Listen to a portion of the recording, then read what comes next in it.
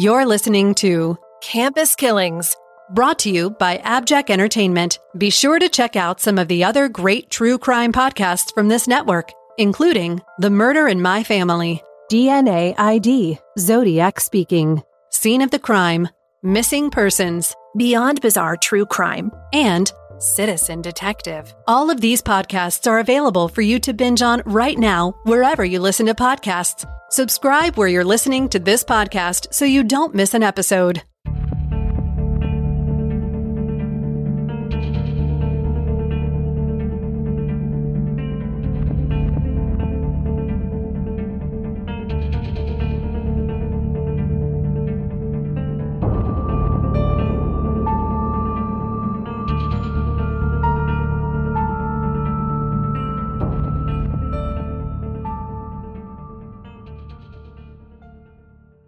This episode takes us to SUNY Albany, where a young girl mysteriously goes missing without a trace. Suzanne Lyall was born to parents Doug and Mary Lyall on April 6, 1978. When she was born, the Lyalls already had 12-year-old Stephen and 9-year-old Sandy. Suzy, who was the baby of the family, was absolutely adored. She was especially close with her brother. The family lived in Ballston Spa, a small town of 5,000 in Saratoga County in upstate New York. Even as a young child, it was evident that Suzy was smart, exceptionally intelligent, in fact. Her parents called her a brainiac. She got straight A's all the way through high school without even trying too hard. Suzy was very quirky. Some described her as a computer geek, and she was the artsy type. She wrote a lot of poetry, even jumping out of running showers to jot down her thoughts in a battered spiral notebook. She also loved to sew, and she bedazzled a lot of her clothes with sequins and a glue gun. She was very comfortable being alone, and she was an introvert who did not seem to seek out the company of other kids her age. Many called her an old soul, but she wasn't depressed or moody. She was very happy. She was always smiling. She was very genuine. Suzy's first love was computers. She was a whiz at them. As a child, she would disassemble and rebuild her computer. She would also help her teachers figure out their own computers. She would help to work on the school systems. Suzy had a knack for it, and the world of computers became kind of a refuge for her. She was not unhappy or lonely, although she had few friends. She just completely immersed herself in the online world that was growing at a rapid rate in the mid-1990s. In high school, she was already connecting with people in chat rooms online. This is not as dangerous then as it is now, right? It's a little bit of a red flag now if people are meeting people in chat rooms, but back then it was really just a community of like-minded people. So she was getting together with fellow techies. They would share ideas. They would game together. They would discuss their computers' gigabytes or whatever people into computers discuss. Suzy decided that she wanted to pursue computer science as a career. When Suzy was 16, her computer friend Mike told her about a local group that met regularly at a nearby Denny's. It was a computer club of sorts. Her father took her to the first meeting to kind of vet out the situation, and it was just as advertised. It was just a group of young people sitting around talking about computer technology. Suzy joined the group and fell quickly for its president, 17-year-old Richard Condon. Rich went to a different high school than Suzy, but the two became inseparable. He and his computer buddies were smart and very computer savvy. They worshipped what was known as the Hacker Manifesto. This was a document that circulated at the time, which had a little bit of an underground, illicit tone, but Rich and his friends aspired to be hackers. They let Suzy participate as well. They would let her hang out in the all-male group and would let her hack into other people's computers. They basically sat inside on screens, dressed in all black before it was cool to do so. Suzy was a coffee addict, drinking several cups of coffee a day. Yeah, this totally reminds me of the movie Hackers. Remember, I think it was like the early 90s or mid 90s. I feel like it also reminds me of, to date myself, War Games, but that's like an 80s reference and maybe not as applicable. But anyway, point taken. This was all just harmless, and it just illustrated the level of Rich and Suzy's shared fascination with this new technology. At one point, they even established their own website provider called Global 2000, which didn't really take off, but it was still pretty impressive considering that they were just teens. Doug Lyall said of Richard that he was serious, very intelligent, and mature beyond his years. Now, Suzy's parents said that Rich was very serious. He was intelligent and mature beyond his years. And at first, they didn't really object to him as a boyfriend for their daughter, Suzy. And Suzy and Rich would stay together for the next couple of years. During this time, Suzy's parents say that they did wish that Suzy would move on. They grew to sort of dislike Rich and the effect that he had on their daughter's life. The two teens had developed something of a codependency. They would spend all their free time together, or they would be online interacting with each other. They also interlinked their computers so that they could chat virtually, and they basically knew where the other was at all times. I see why this is concerning to her parents. Yeah, I do too. And Rich was the dominant one in the relationship, although I want to make it clear that there is zero evidence of any abuse in the relationship. But he was the dominant one, and these two were both codependent. Rich enrolled in a local college and continued to live at home while he attended classes. He and Suzy continued to date all through her senior year. The next year, it was time for Suzy to go to college. Her parents wanted her to go to the State University of New York at Oneonta. This was about 2 hours away, and they preferred her to go there instead of the much closer SUNY Albany. And this was because they wanted to extricate her from the relationship with Rich. And they felt that it would be healthy for her to get some distance. Now, Mary and Suzy butted heads over this repeatedly, but in the end, the parents won out, and Suzy enrolled at SUNY Oneonta. And Suzy pretended to give Oneonta a chance, but she actually didn't. Instead of immersing herself in the college experience, or getting to know her roommates, or enrolling in clubs, Suzy did the bare minimum in terms of going to classes, and then she would spend the rest of her time at Rich's house. In fact, Rich's parents would drive to Oneonta and pick Suzy up every weekend and bring her back home so she could spend the weekend with Rich. I missed this part, but how far away was Oneonta? Do you know? It was about 2 hours away, so we're talking about a 4-hour road trip. Oh, wow. We're talking about a 4-hour round trip. And That's this was far. because Suzy never got her driver's license. So, driving was not really her thing. She had a terrible sense of direction. And she just never really she was never interested in getting a license. The bigger issue was that Suzy hid all of this from her parents. They did not know that she was going to his home every weekend. They had finally found out one weekend when her mom's grandmother passed away, and they had tried to reach Suzy all weekend to no avail. Now, despite her parents' disapproval of this whole thing, the pattern continued for the entirety of Suzy's freshman year. Suzy told her parents that the computer curriculum at Oneonta was not challenging enough for her, and she told her mom that basically she could teach the classes herself and she wanted to transfer. But really, her parents thought that she just wanted to be closer to Rich, and it had nothing to do with the curriculum. Regardless, Suzy made arrangements to transfer to SUNY Albany for her sophomore year. Rich didn't go to school there, but it put her much closer to him, and he spent all of his free time in her room with her, or she would go to his house.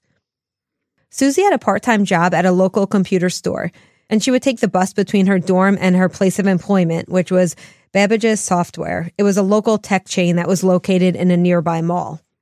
Her boss at Babbage's knew Suzy pretty well and described her as friendly and helpful, someone who enjoyed chatting with customers about the products they carried, and she would often arm wrestle and banter with her coworkers. Suzy also held down a second part-time job in Troy, which was about 10 miles away. Here she would transcribe medical textbooks onto CD-ROMs.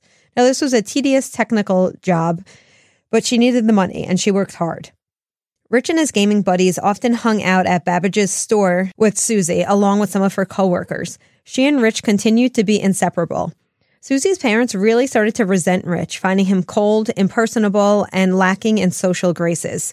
He held strong opinions, and he often voiced them, and they felt that Suzy was becoming more and more like him. Now, Suzy was busy. She was working 2 part-time jobs, she had a full-time course load, and she was struggling, as anyone would. The schoolwork was much harder at Albany than it was at Oneonta, and Suzy was in danger of failing a couple of classes. It sounds like she was in danger because she's spending just, way too much time doing other things besides studying. And I understand the need to work in school too, but it sounds like it was the relationship that was really the problem. I agree. She was very stressed come midterms in the second semester of her sophomore year. Now, at this time, she was living in a large dorm complex on the SUNY Albany Uptown campus. She had some female suite mates, but her roommate left school after the first semester, so by second term, Suzy effectively had a single. Suzy was someone who thrived on routine. Her daily life was full of predictable patterns: school, work, meal, computer club meeting, coffee, repeat. I mean, she was in touch with her parents every day. She did not party. She didn't hang out with her suite mates in her dorm. She didn't really do anything whimsical or spontaneous. She was very predictable. She just wasn't someone who would go off script. And now, a brief word from our sponsors. In the beginning of March in 1998, it was midterms week at SUNY Albany. And as we said, Suzy was in a little bit of a hole academics-wise. Over the weekend, Suzy went to her part-time job at Babbage's software store, and she told her boss that she was really nervous about her Monday midterm, which was her most important one. On Monday, March 2nd, Suzy took her midterm exam as scheduled. That afternoon, she took a bus from the bus stop right on campus near her dorm to the mall where she worked. Now, this was a city bus, but it had stops on the SUNY Albany campus. Suzy still did not have her license, and she routinely took this bus to and from work. When she arrived for her 4 o'clock shift at Babbage's, she told her boss that her exam had gone okay. She put her name tag on and went to work, helping customers, unboxing merchandise, placing sales tags on items, just a normal workday for her. Garland later reported that Suzy seemed totally normal, although perhaps a little tired, but this is understandable if she had stayed up late studying. Suzy's shift ended at 9 p.m. and she clocked out and left the store. And this is important, Megan. A mall security person saw her head out a back exit of the mall toward the bus stop to take the bus that would bring her back to campus, the one that she usually took. Okay. This exit was closer to the bus stop than the busy main exit to the mall, and it was this exit that she typically used. But, the camera showed the exit, but it didn't go as far as the bus stop, correct? It just shows the exit? It actually was a mall security person. So it was an eyewitness account. Oh, okay. I'm sorry. All right, thanks. Suzy boarded the number 12 bus that night. After that, she vanished. Now, Suzy always checked in with Rich when she got home from work. They would often say on the phone or online, attached at the hip, even remotely. On the morning of Tuesday, March 3rd, Rich called Mary and Doug at home. He had not been able to reach Suzy all night, and he was worried. Rich said, quote, "Did you know Suzy is missing?" This particular language spoken by Rich has raised eyebrows among many who follow the case. It was either just Rich's blunt, direct personality at work, or he was trying to control the narrative, presenting Suzy as being missing. He said he had called Suzy all night, emailed her, and even accessed her computer remotely to see if she was on it. Now, this might seem like he's overstepping a bit, but it seems like this was the norm with these two, like checking in on each other. Yeah, this was the dynamic. This is the dynamic of their relationship, so I don't think for him it was an overstep, or for them it was, but in the other world, in the real world, it probably would be, or for other people. Phone records would later show that Rich had called Suzy's dorm room 9 times throughout the night. By morning, Rich had taken it upon himself to report Suzy missing to campus police. His mom, whom he lived with, and who, of course, knew Suzy very well, had driven him down there to file a missing persons report. Now, as any parent would be, the Lyalls were immediately alarmed. As we explained, it was absolutely out of the question for Suzy to just not come home or to go off the grid. Mary called Suzy's siblings, Stephen and Sandy, but they had not heard from her either. Doug Lyall called the campus police and made them go to Suzy's suite and check her room. You can only imagine his worry while he waited for them to call back with a report on what they found there.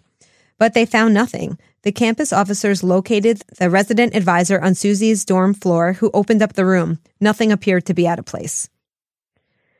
An officer went to her next class to see if she showed up, but she did not attend. It was midterm week, and Suzy would never, ever have blown off a midterm. Amy, where's the bus stop that drops her off, did you say? She takes a bus back. I wonder how far that bus stop is from campus. That would be, of curiosity to me. Yes, we'll get to that, but I will tell you that it was very close, not only to campus, but to her actual dorm. Okay. The campus officers questioned Suzy's suite mates, who said that they never heard her come in that night after work. Usually they would hear her keys jangling in the lock. They had heard her phone ring over and over that night, and that was likely Rich calling, as he said he had. Tired of waiting for someone to do something, Doug got in the car and drove over to the campus safety office, which was about a 30-minute drive from the family's home. Meanwhile, Mary manned the phones at home, calling friends and family, checking area hospitals, and just waiting to see if Suzy would call or show up. Campus police went through the motions, but generally they did not take Suzy's disappearance seriously. The officers tried to placate Doug, telling him that this kind of thing happened all the time, that college students often flaked out and fell out of contact for a while. They often zip off to New York City with friends, or they bail on exams when things get too stressful. Needless to say, the Lyalls were having none of this. Although that might be what some students do, that's not what their daughter would have done. That was a common attitude towards, what is probably a serious case, and one that we've been able to show is just the wrong take on this kind of disappearance. Now, Doug refused to leave. He sat in the security office glaring at the campus safety personnel to try to light a fire under them. He was angry that they were not taking it more seriously.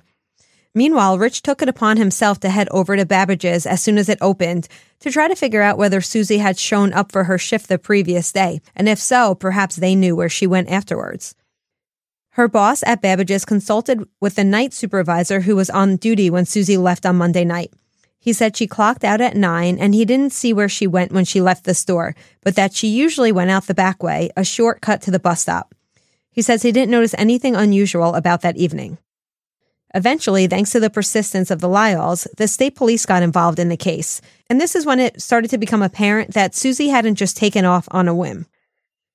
The state police were able to track down the number 12 bus driver who drove that route that night, and he remembered Suzy, who was often on his bus.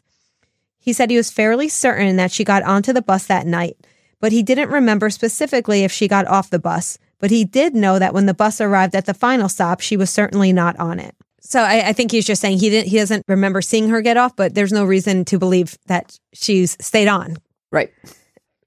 The investigators located a dorm mate of Suzy's who had some information. Now, this girl, a student who had not been named, actually lived on the same floor as Suzy, and she was very familiar with Suzy. They had shared a tiny 2-stall dorm shower room. The two girls often found themselves on the same shower schedule. This young woman was adamant that she saw Suzy on the night that she vanished. She was interviewed multiple times and never varied her story or waffled. She said she was 100% certain that she saw Suzy getting off the bus at the stop right near their dorm. This woman was herself getting on the bus to go to the downtown campus, and the two passed as Suzy got off and she got on the bus. She says this was around 9:40 or 9:45 p.m. And this fits exactly with the timeline that Suzy would have followed according to her normal routine after work. So now we have the bus driver confirming Suzy got on the bus, and we have an eyewitness confirming that Suzy got off the bus at her normal stop. So then what happened to Suzy after she got off the bus?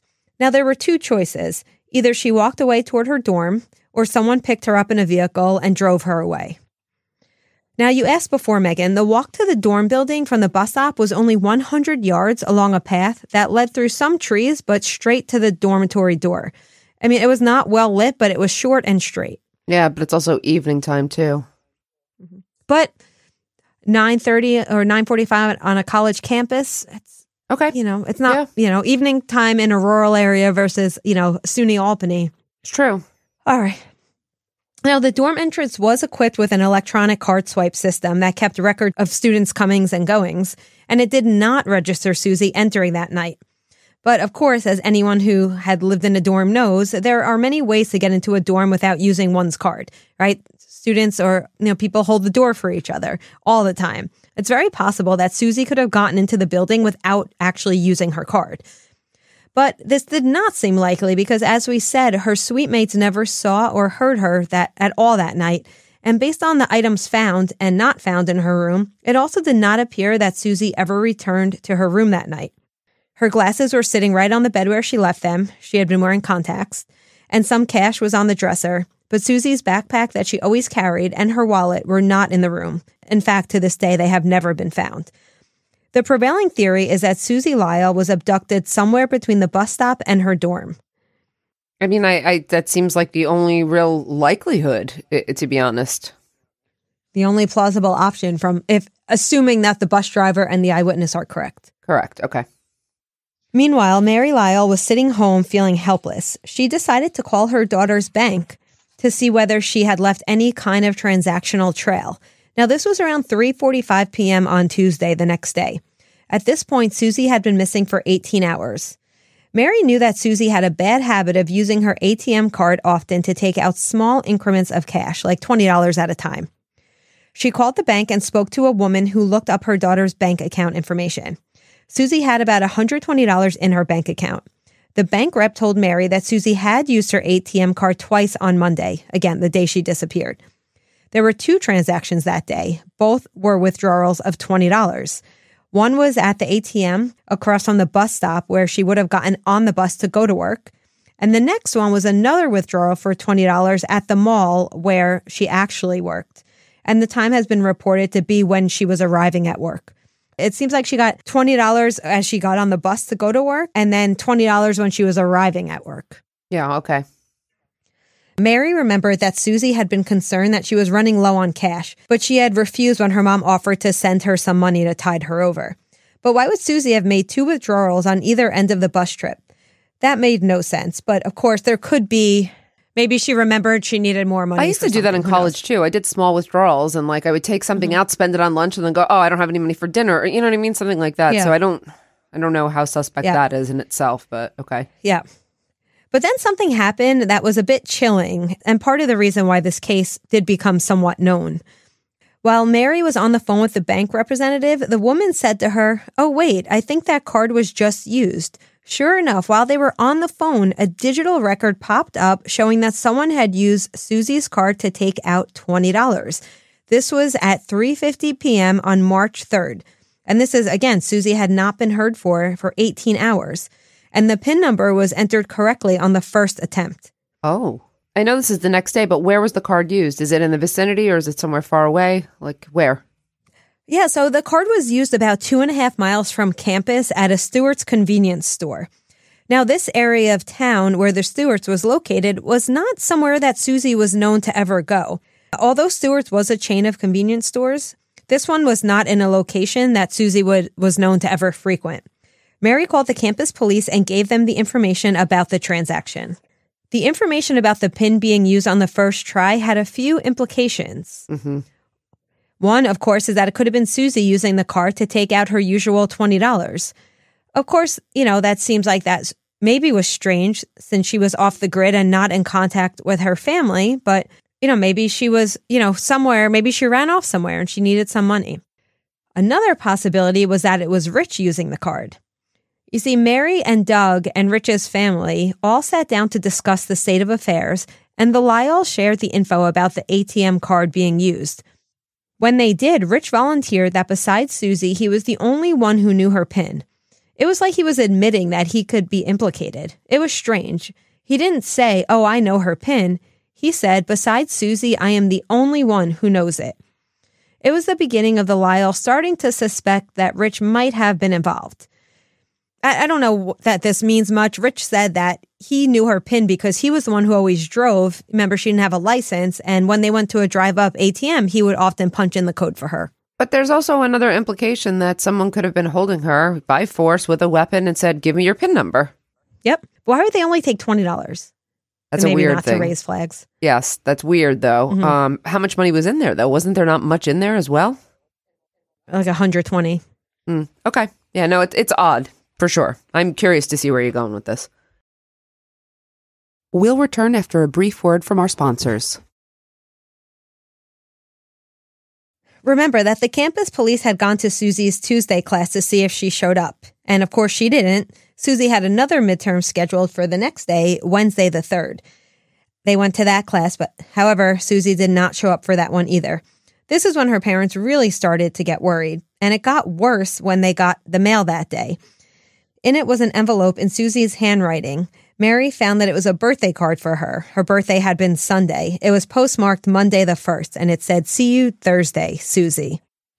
After 2 days of fruitless searching for Suzy and under intense pressure from her parents, the campus police finally called in the state police. They took the case seriously from the outset and came in and did all of the stuff that really should have been done in the beginning. Mm-hmm. The state police were the ones who spoke to the bus driver.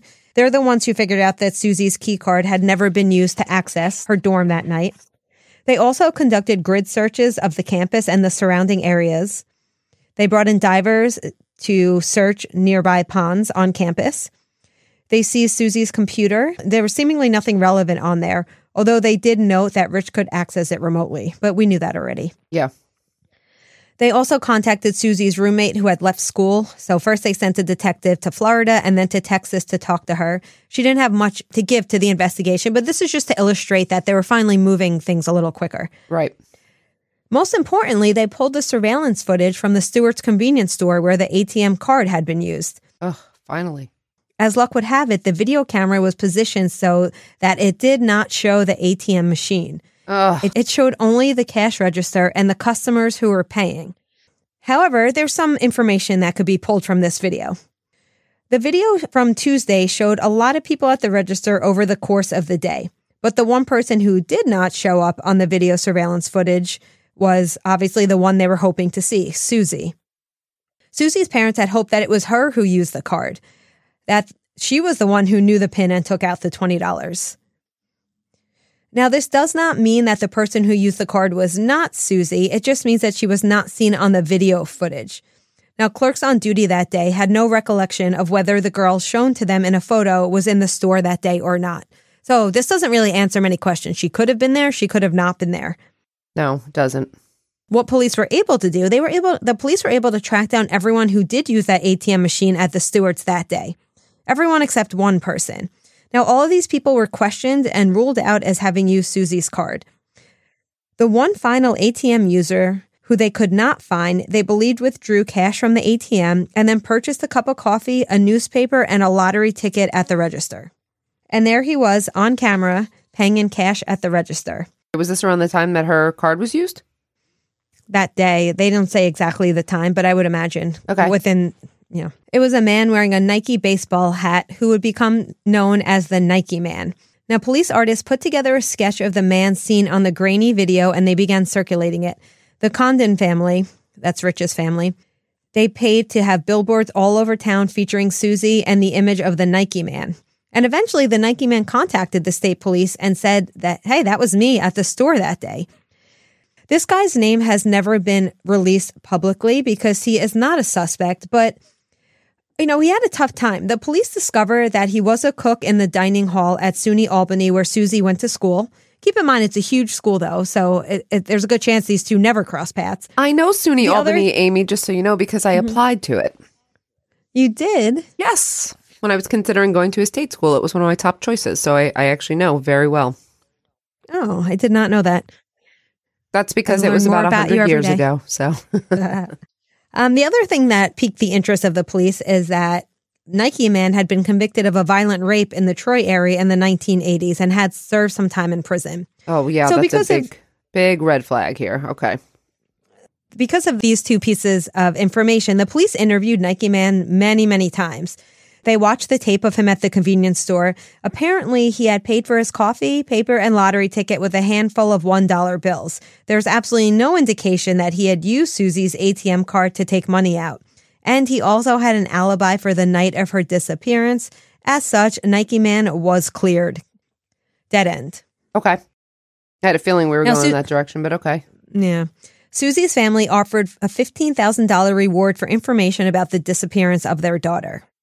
Remember that we said the police conducted a grid search of the area of the campus around her dorm and the bus stop? Yes. Well, they claim that they searched the whole campus, which is over 300 acres.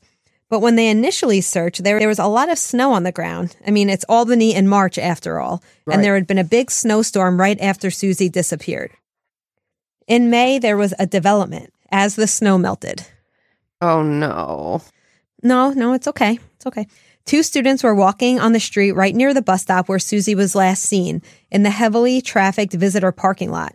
And there, sticking out of a small pile of sand, sand and salt are used to melt the ice, so, that kind of sand, there was an ID card. It was a Babbage's employee card, the kind with a pin on the back so that it could be pinned onto clothing. It looked a little weather-beaten, and the pin was rusted, but the name on the card was Suzy L. Okay, so this seems evidence that she did make it off the bus to campus. Yes, but Megan, it was found 30 yards in the opposite direction of the path that Suzy would have taken to her dorm. Okay. I mean, of course, it could have been moved by a snowplow in the 2 months since Suzy had vanished, Or she could have gotten off the bus and headed to the library, which was in that direction. Maybe she dropped the card. There's a lot of reasons why the card could have been there. But Mary says that Suzy would never do that. Suzy preferred to study in her room, and Rich backed this up. Something that makes this more strange is that this was not Suzy's current Babbage's card. This was the 1997 version. In 1998, the company had replaced the PIN cards with lanyard IDs. Now, the finding of this card raised a lot of questions as to whether Suzy had perhaps gone to the visitor's lot to meet someone after she got off the bus. And guess who told police that he sometimes picked Suzy up there after work? Her boyfriend, Rich. Yeah, but Rich told police repeatedly that he did not meet up with her that particular night. And then Donna, his mother, said, something occurred to her. She says that she claimed that she was very safety conscious, and she said that she had given Suzy a safety tip about a year earlier.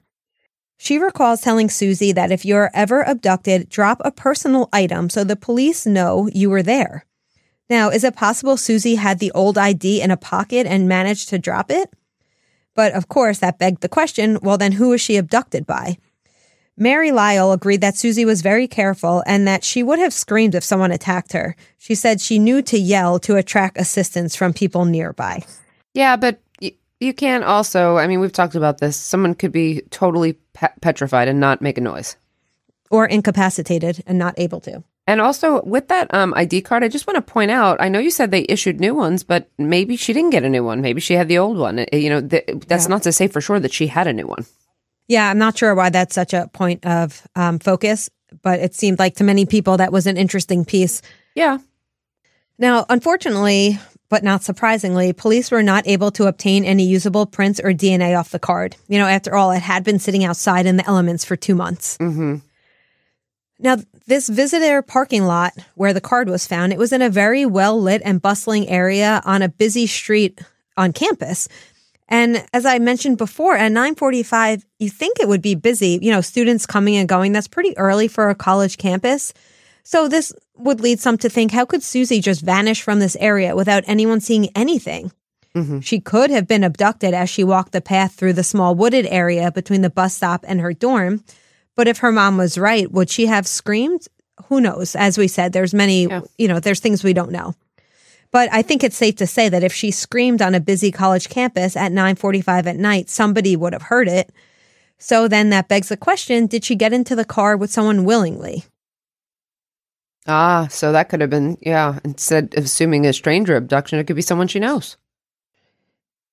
So if they're assuming it's someone she knows, and it seems like they're considering Rich, what do we know about him and their relationship? I know it was codependent, but is it also tumultuous? Is there fighting? What's going on with these two? Good question. So as I mentioned, they'd been dating for about 3 years before Suzy vanished. And to everyone, their relationship seemed committed and loving, but as I mentioned, some say codependent. And the Lyalls, having no one else to blame for their daughter's disappearance, they were looking at Rich. Mary in particular began to reflect on Suzy and Rich's relationship and remembered that there were some rocky times, some times where she felt that Rich was a bit controlling and times where Suzy may have wanted to get out of the relationship. There was also potentially this one time where Suzy had broken up with him for a few days. So is it possible that Rich was more controlling than she had thought and maybe had harmed Suzy if perhaps Suzy tried to leave him? A lot of the information we gathered about their relationship came from the Upstate Unsolved podcast, who did multiple episodes on this case. Oh, okay. Mary recalled one incident when she saw Rich operating Suzy's computer drive remotely. He seemed to have full access to her entire life and the ability possibly to watch her from his own computer. Mary and Doug also felt that Rich was not as emotional about Suzy's disappearance as they would have expected. Well, they already don't like him, so I understand. They have an idea of what, this is almost, what's it called? It's like tunnel vision, right? Confirmation bias. Confirmation bias, right. Uh-huh. So this makes sense that they already feel this way about Rich given the information or how they felt about him before. Mary also recalled a time when she was in the car. This was about 2 weeks before Suzy vanished, and Suzy stopped by Rich's house and handed him an envelope. Suzy told her mom it was a Valentine's Day card, but now Mary wondered if perhaps it was a Dear John letter, and maybe it enraged Rich. Okay. But this is all total speculation. on Mary's part. Now, Rich was the one who reported Suzy missing, and he raised the alarm with her parents. I mean, could this have all been a ruse to make it appear that he was concerned and innocent? Who knows? I mean, police investigated his alibi. When asked where he was on the night of March 1st, he said he was at his parents' home. He was playing video games online with his friend Justin. His parents and his friend Justin confirmed this. But also the computer itself would confirm this too. I mean, there's got to be an online record here. That's interesting you say that. Remember, he was a computer guy, so there was kind of like a bot version that he could have programmed to play for him. But Justin said the moves in the game were similar to that of Rich, not the bot Rich. Okay. I mean, let's say Rich did this. It would have really required next level deviousness and planning for Rich to pull off being both places simultaneously. Recall, phone records confirm that the call from Rich's home phone to Suzy's dorm room that night, the 9 phone calls.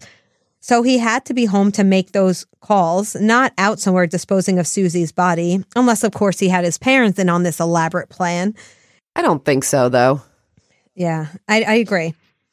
Now, the senior investigator on the case was James D. Horton, and he told the Times-Union, quote, "We felt immediately that Suzy was most probably a victim of foul play, and time has not helped to change our mind. In fact, it has made us feel even more strongly." Now, Horton got to know the families pretty well, and it has to be said that he found the Codins' behavior to be odd at best and suspicious at worst. There are several examples of Rich and his parents acting strangely. Now, it's the kind of behavior that can be totally innocuous. Some people might think is weird, or they could be hiding something. Obviously, we don't know which is which I don't think we have the right to judge it then. But here are some examples of things that came to light involving Rich that at least raised the question to some people as to whether or not he could be a suspect. Donna, Rich's mom, tried to make it appear that she was super close with Suzy, saying that she knew her better than her own parents did and that Suzy didn't really care for Mary and Doug. Now, this was not true, but Donna, for some reason, felt the need to undermine Suzy's relationship with her mom. Now, this doesn't point to guilt or complicity, but it does show a level to which the entire family was really vested in this relationship with Suzy. So perhaps they would cover for their son by providing an alibi? Some thought so. More along the same lines, Donna moved heaven and earth to enable Suzy and Rich's relationship. As we know, she picked up Suzy at Oneonta and brought her to their home. She also would drive them on dates, sometimes sitting at tables behind them. The Lyalls felt that she was somewhat overstepping her bounds and almost seemed hell-bent on bringing Suzy into their family. Now, perhaps she just really liked Suzy. I don't think this is much to think about. I don't know if it's evidence of a crime, but I will say she does seem a little overly involved. Yeah, she also wouldn't allow her son to speak with any investigators alone, even though her son was an adult at this point.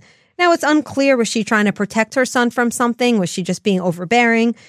Something else that was discovered by Horton is that Donna and Dick, Rich's parents, they lived in separate rooms in the house. So Dick stayed in the basement and Rich had his own room. But when Suzy visited each weekend, Rich would give Suzy his room and he would sleep in bed with his mom. Some found that this to be problematic given that he was a 6'1", 200-pound adult male. I mean, it's weird, but again, not evidence of a crime. Yeah.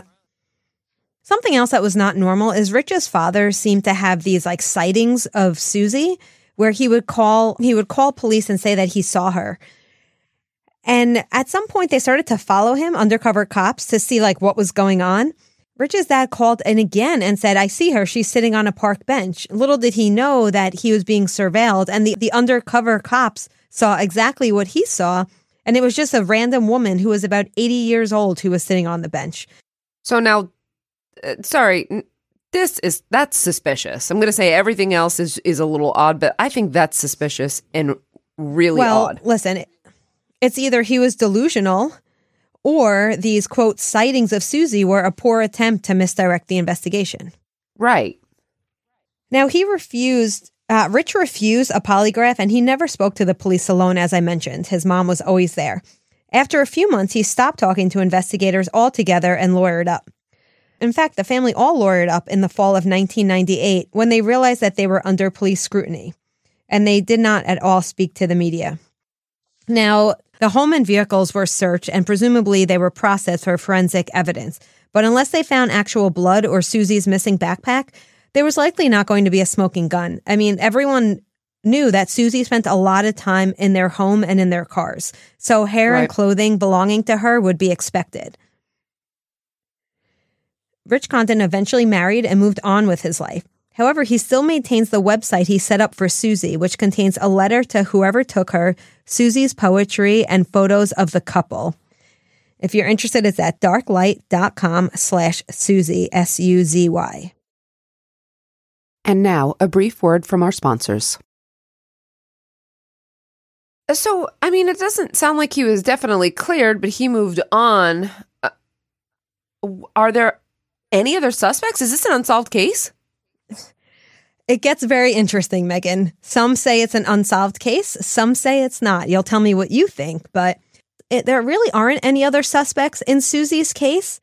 And her disappearance is seemingly completely inexplicable.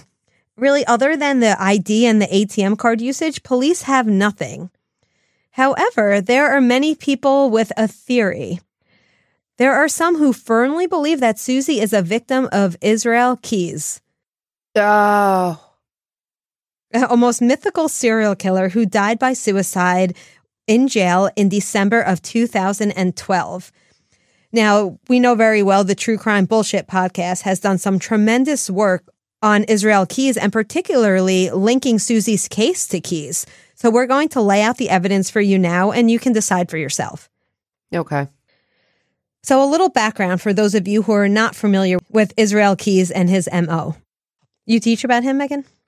In serial killers, I do cover him briefly, but he's not someone that I do a deep dive on. So I am curious to hear a little bit more as it pertains, especially to Suzy's case, because I would not have thought of him. Many might not realize, but Israel Keyes was quite possibly the most methodical and calculating serial killer in U.S. history.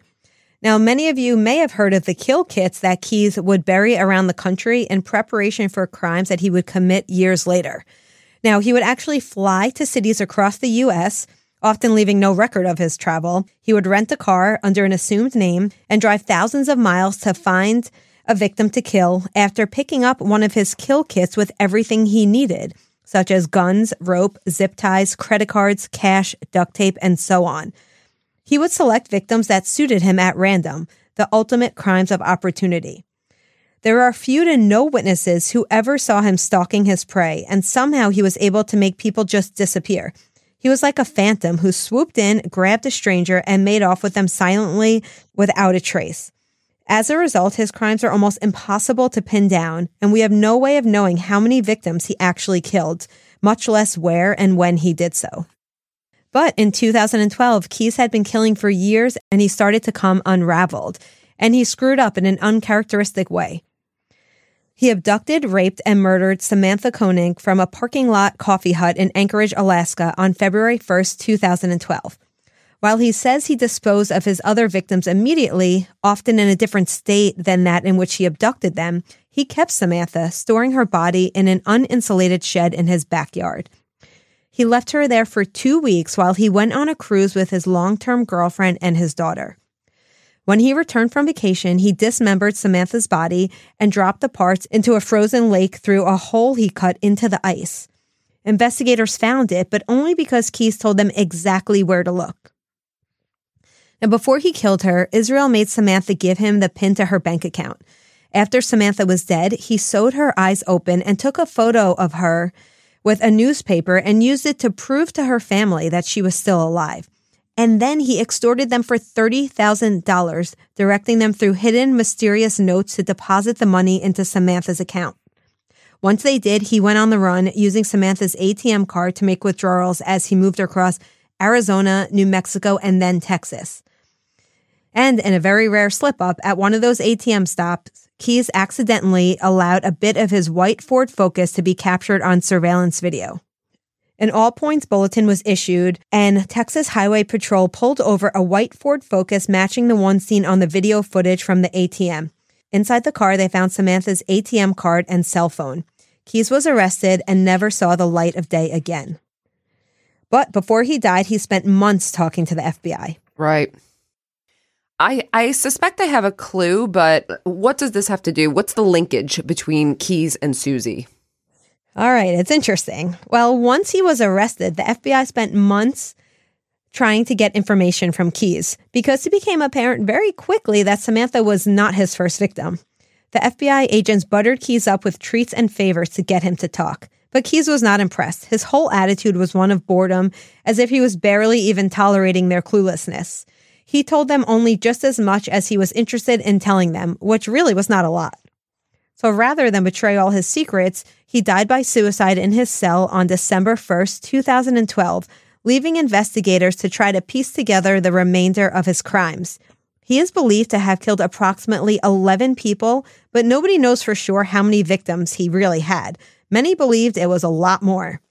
Now, back to your question. A predominant theory that has emerged among both followers of Suzy's case and those studying Israel Keyes is that she was possibly one of his victims. We have quite a bit of information about the possible connection between the two thanks to the incredible amount of work done by Josh over at True Crime Bullshit. Israel Keyes claims that his first abduction was in 1997 when he was just 19. He says this was a teenage girl that he abducted and raped while she was whitewater rafting on a river in Oregon. It being his first such attack, he lost his nerves about killing her, and he says he let her go. But his murderous fantasies, which he says also as a child, he liked to abuse and kill animals, had been given life, and this was the beginning of his career as a serial killer. He told the FBI in 2012 that he had been two different people for 14 years.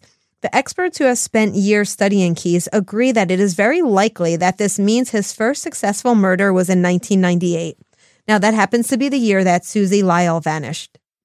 Also of interest, Keyes owned a property in Constable, New York.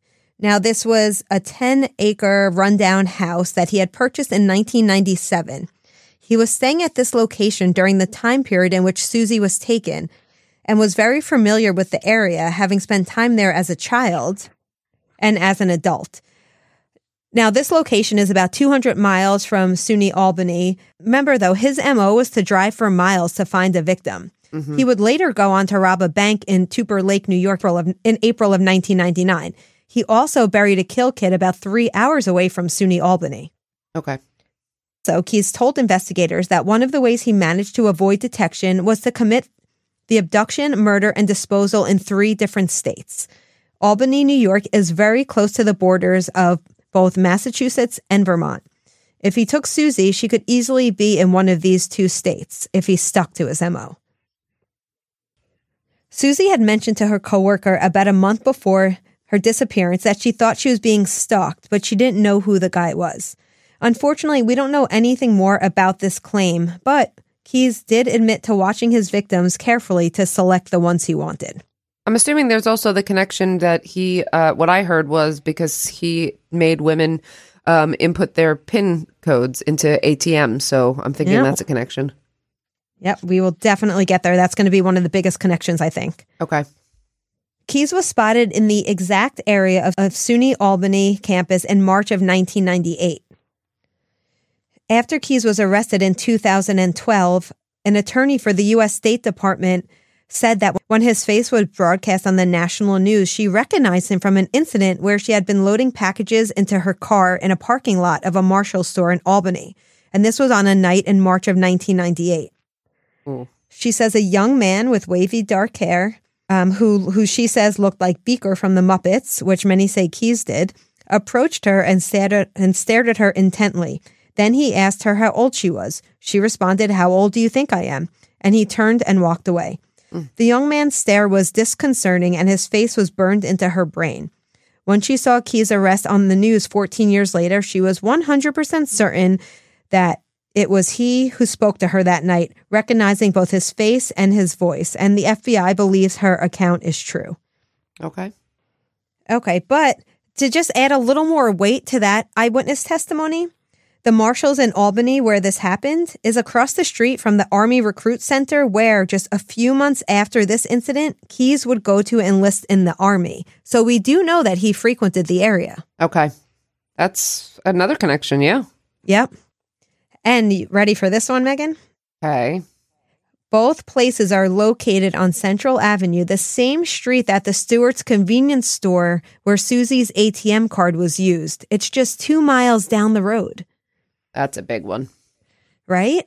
And the Marshall's incident occurred in a parking lot, and Keyes admitted that he often sat in his rental car and stalked out parking lots when trolling for victims. Remember, Suzy's ID was found in the visitor's lot across from the campus where she lived. Right. We'll return after a brief word from our sponsors.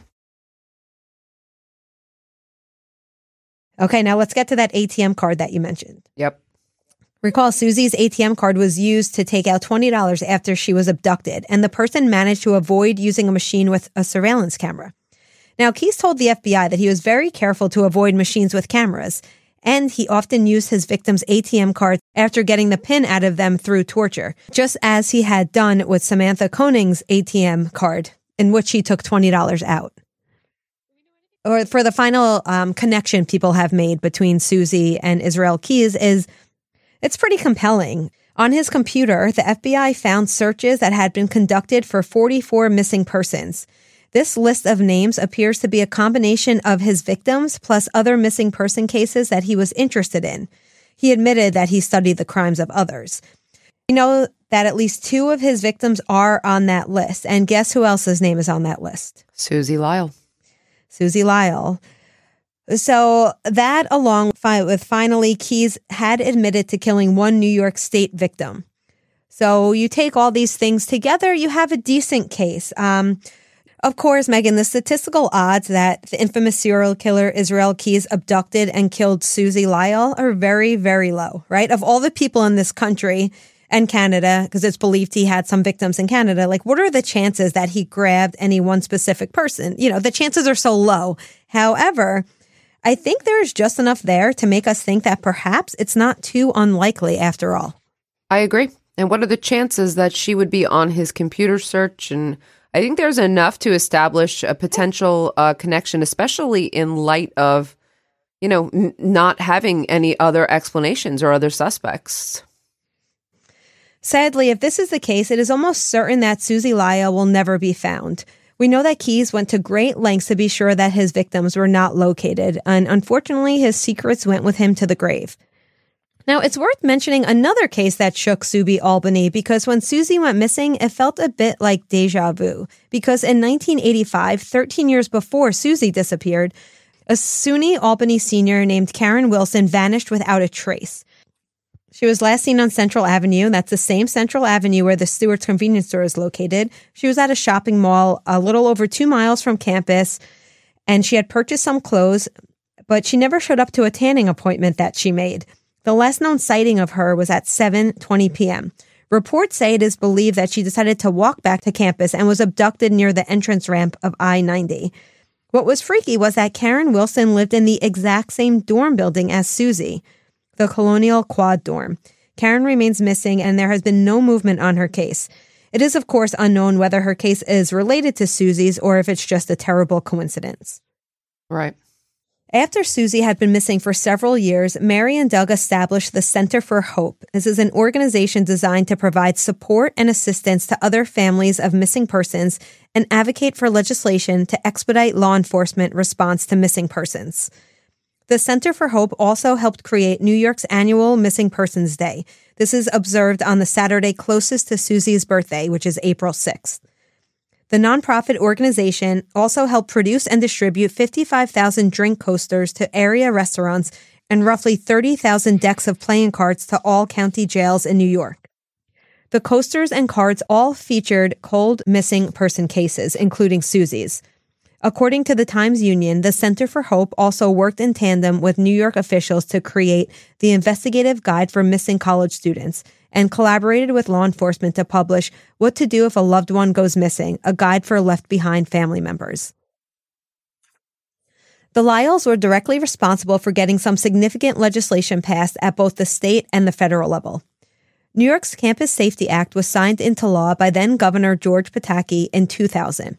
It requires all institutions of higher learning in New York to formalize plans for investigating a missing student or violent offense committed on campus, and it eliminated any waiting period for an investigation into a missing student to be launched. Good. Finally, right? Exactly. Enacted soon after Suzy vanished, the Lyalls hoped that the law would make it so that no other parents would have to go through the agonizing situation that they encountered, where Suzy's disappearance was sort of dismissed by campus police and there were no protocols in place for contacting law enforcement. Basically, this law requires New York State colleges and universities to become more prepared for similar emergencies and to report missing person cases sooner. If Suzy's missing person report had been submitted to the New York State Police when she was first reported missing, additional evidence may have been found. But Megan, the Lyalls were not done. They pushed for legislation on the national level. In 2003, George W. Bush signed Suzanne's law into law. This amendment to the 1990 Crime Control Act required police to alert the National Crime Information Center when a person under the age of 21 goes missing. The former age was 18. It also eliminated any waiting period in a missing youth investigation. Then, in 2008, Bush signed an amendment to the Higher Education Opportunity Act. The amendment was called the Suzanne Lyall Campus Safety Act, and it requires colleges to have written policies specifically focused on the role of each investigative agency, campus police and local and state law enforcement, and this is when it comes to investigating violent crimes or missing persons on campus. A year after Suzy was taken, Doug Lyall wrote a letter that he published on his blog offering a $25,000 reward for information on his daughter's whereabouts. The letter was addressed to the person who took Suzanne. Here is a piece of what he wrote. Quote, I often wonder whether March 2nd means anything to you. Do you remember the 19-year-old young woman that you took from us? Do you still have her with you? It has been nearly a year since she vanished, but she is just as loved and dearly missed. Do you know the person you took? Suzy is a very creative person and is inspired to write poetry that seems to flow in from outside of herself. She is a shy but friendly person whose warm smile and easy manner can cut through others' sadness and put those around her at ease. Her sense of fairness and loyalty to her friends are well appreciated by those who know her well. You took away a wonderful person. And the full letter could be found at SuzanneLyall.com. Suzanne Lyall remains missing. Sadly, it seems that we may never know what happened to her. Her father, Doug, passed away in 2015. Mary Lyall continues to work with the Center for Hope and still remains optimistic that someday she will receive answers. The New York State Police remains the lead investigative agency on the case. CBS 6's Ann McCloy spoke with former lead investigator John Camp in 2018. He said at the time, quote, "We believe it's a homicide. Is there a chance she moved away? It's a possibility. But the reality is that she's probably been the victim of a homicide." Suzanne Lyall is 5'3" and weighs between 165 and 175 pounds. She has long reddish-brown hair and blue eyes. She has a brown-colored birthmark on her left calf and a mole on her left cheek beneath her earlobe. She has a surgical scar on her left foot. Suzy is nearsighted and wears glasses or contact lenses. She was last seen wearing a long black trench coat, blue jeans, and a black shirt. She might also have been wearing a polished 14-karat gold fluted bow ring, a frog-shaped silver ring, and a necklace with a silver medallion inscribed that resembles the letter S. If you have any information related to the disappearance of Suzanne Lyall, please contact your local authorities. Thank you so much for listening to today's episode, and we hope that you will join us next time on Campus Killings. Campus Killings is hosted by Dr. Megan Sachs and Dr. Amy Schlossberg, with research and writing by Jessica Betancourt. It's produced by Mike Morford of Abjack Entertainment. Be sure to follow Campus Killings on social media. You can find Campus Killings on Twitter with the handle @CampusKillings or on Facebook by searching for Campus Killings Podcast. Be sure to tune in every other Saturday for new episodes of Campus Killings.